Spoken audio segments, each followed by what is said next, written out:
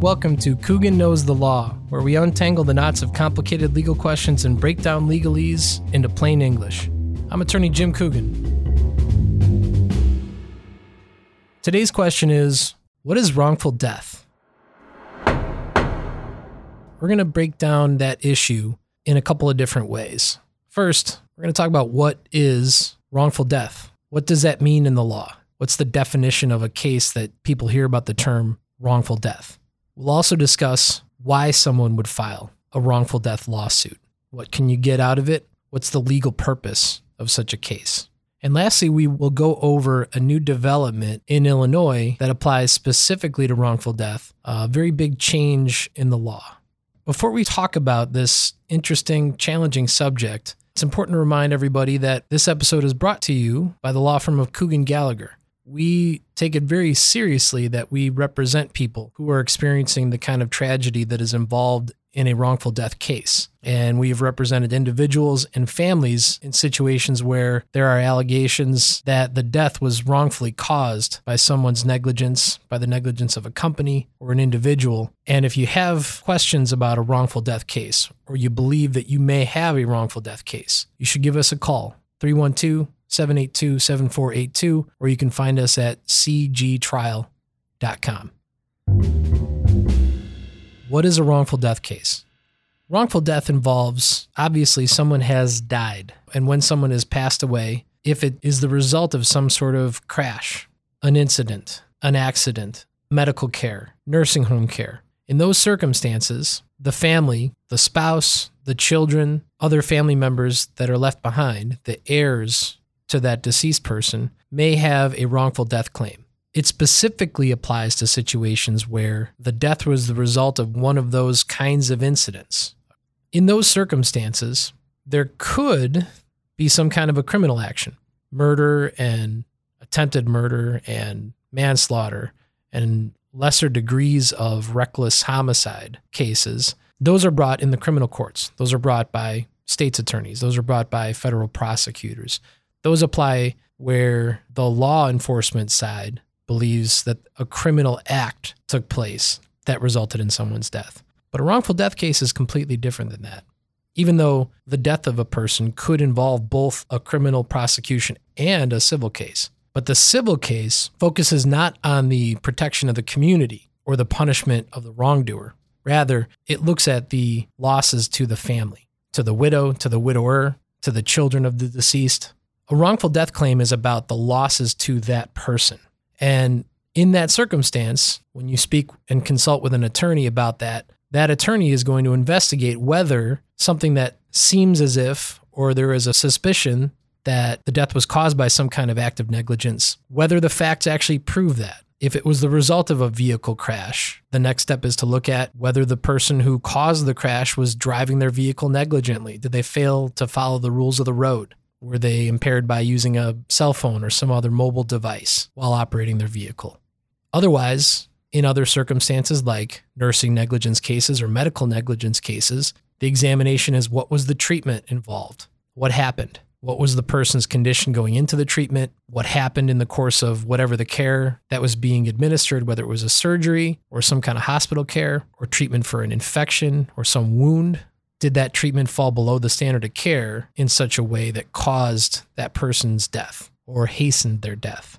One of the most famous cases that people know of in the media, in American history, that educated a lot of Americans about the distinction between criminal prosecutions and wrongful death was, of course, the notorious OJ Simpson case involving the death of Nicole Simpson and Ronald Goldman. And people who were around in the 1990s to watch this interesting spectacle very likely remember Ronald Goldman's father, Fred Goldman. He was on the news, he was on TV a lot as a passionate advocate for the loss of his son, as a grieving father who was mystified and deeply hurt by what he believed was clearly the conduct of OJ Simpson in causing his son's death. And a lot of Americans remember, number one, that OJ Simpson was acquitted, that the jury in the criminal case in Los Angeles County decided that he was not guilty of the murder of Nicole Simpson and the murder of Ron Goldman. But they may also remember that there was a very famous wrongful death claim brought by the Goldman family for the death of Ronald Goldman.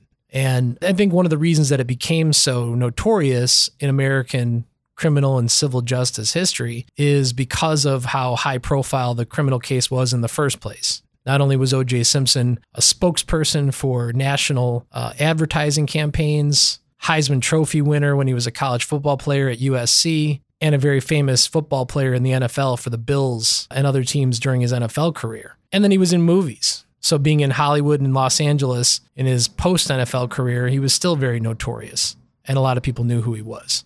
Once the criminal trial was underway and was televised, and all those characters became household names during that period of time, the prosecutors, the judge, Lance Ito, the defense attorneys led famously by Johnny Cochran, who between that and some of his other work as a criminal defense attorney became one of the most famous attorneys in the country. But F. Lee Bailey was also part of that criminal defense team. All of this, the entire situation, national news at any point in time, and every step of the way and every development in the case was national news. So once the criminal case was over and the Goldman family was understandably incensed by the fact that the jury could not bring themselves to convict Mr. Simpson of the crime, brought their wrongful death case. And in that situation, they had the case, had a trial, had a jury verdict, and the jury awarded the family over $33 million in compensatory and punitive damages. And we're going to get back to that question of punitive damages in just a moment.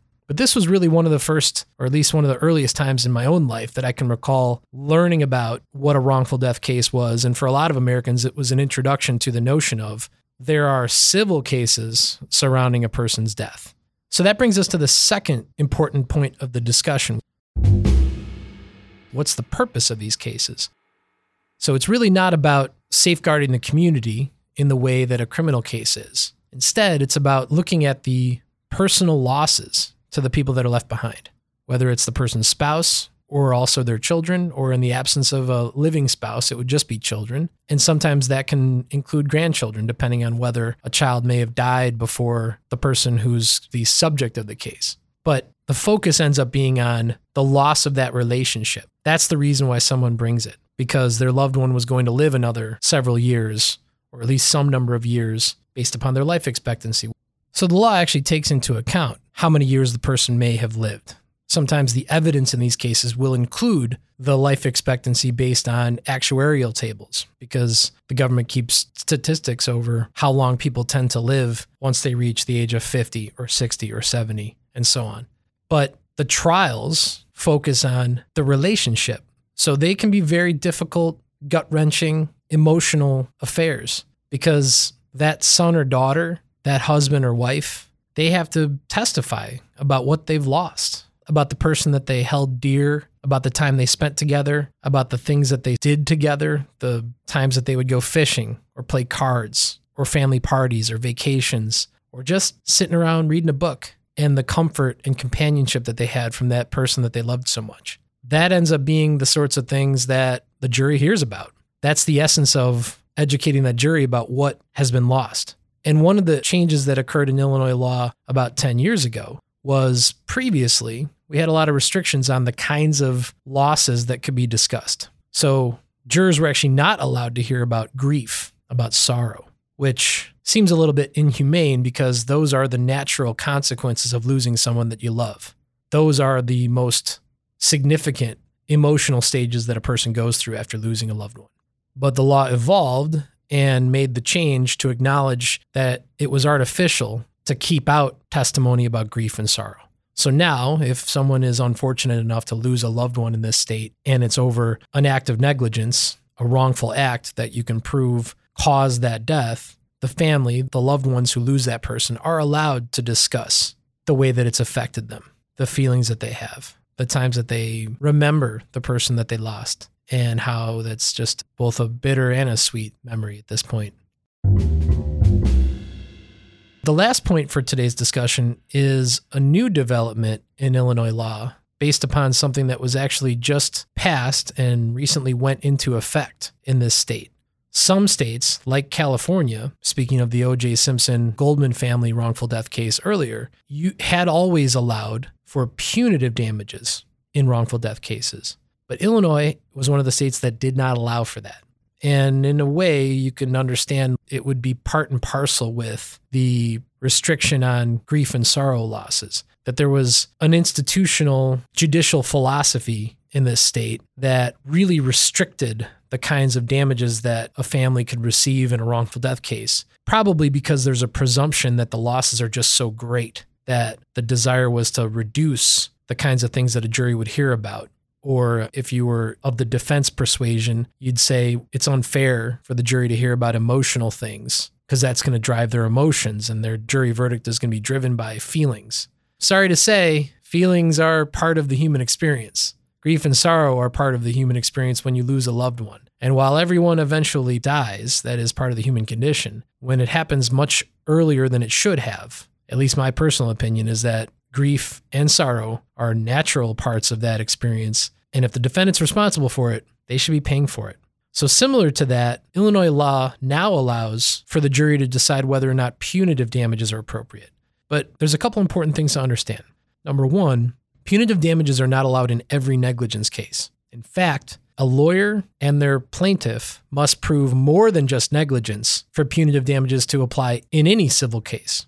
The requirement is that the conduct be much greater than just negligence. So in a case where someone stopped at a red light and their vehicle is crushed by a vehicle that failed to stop for that red light, but it's really negligent conduct that caused it, punitive damages still will not apply, whether the person lived or were killed as a result of that crash.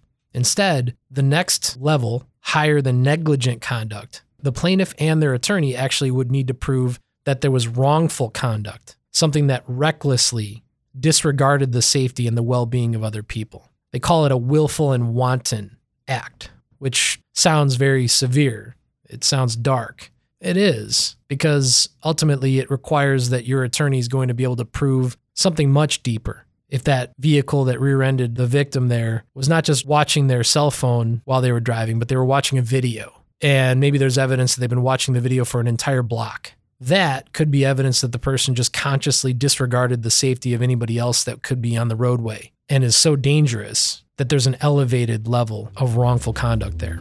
There will also be exceptions. It still will not apply to medical malpractice cases, which also may be appropriate. It's rare when someone's receiving medical care that a doctor or a hospital's conduct will rise to the level of willful and wanton conduct in the first place. Their whole job is to be caretakers, to be healers. So there is still some restrictions on this kind of thing, but it will apply to lots of other kinds of cases if the evidence shows that there was willful and wanton conduct, a conscious disregard for the safety of others. And there's another important point before we wrap this up, which is in those circumstances, punitive damages, just because they can be awarded, may not actually prove to be some sort of advantage to the family. What I mean is they're generally not going to be covered by any insurance policy. So at the end of the day, one of the important considerations that any lawyer like what we do here at Coogan Gallagher, any other civil plaintiff's lawyer who's representing a family in that circumstance has to take into account is, sure, you may get a verdict for punitive damages, but will it ever be worth anything? Going back to the Goldman family example for just a moment, a verdict against OJ Simpson personally for wrongfully causing the death of Ronald Goldman would be something that he would have to pay for to the extent that he has money to pay for it. It's not about insurance at that point because he's just going out and, at least according to the evidence, stabbing people to death.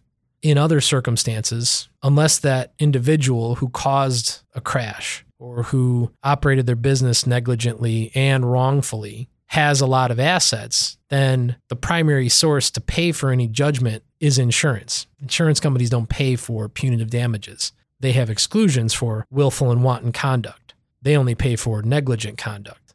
And if that seems like a very fine distinction, I guess that's another reason to remind you that these are the kinds of things that really do take some specific detailed legal analysis to get to the bottom of. So let's turn to our closing argument.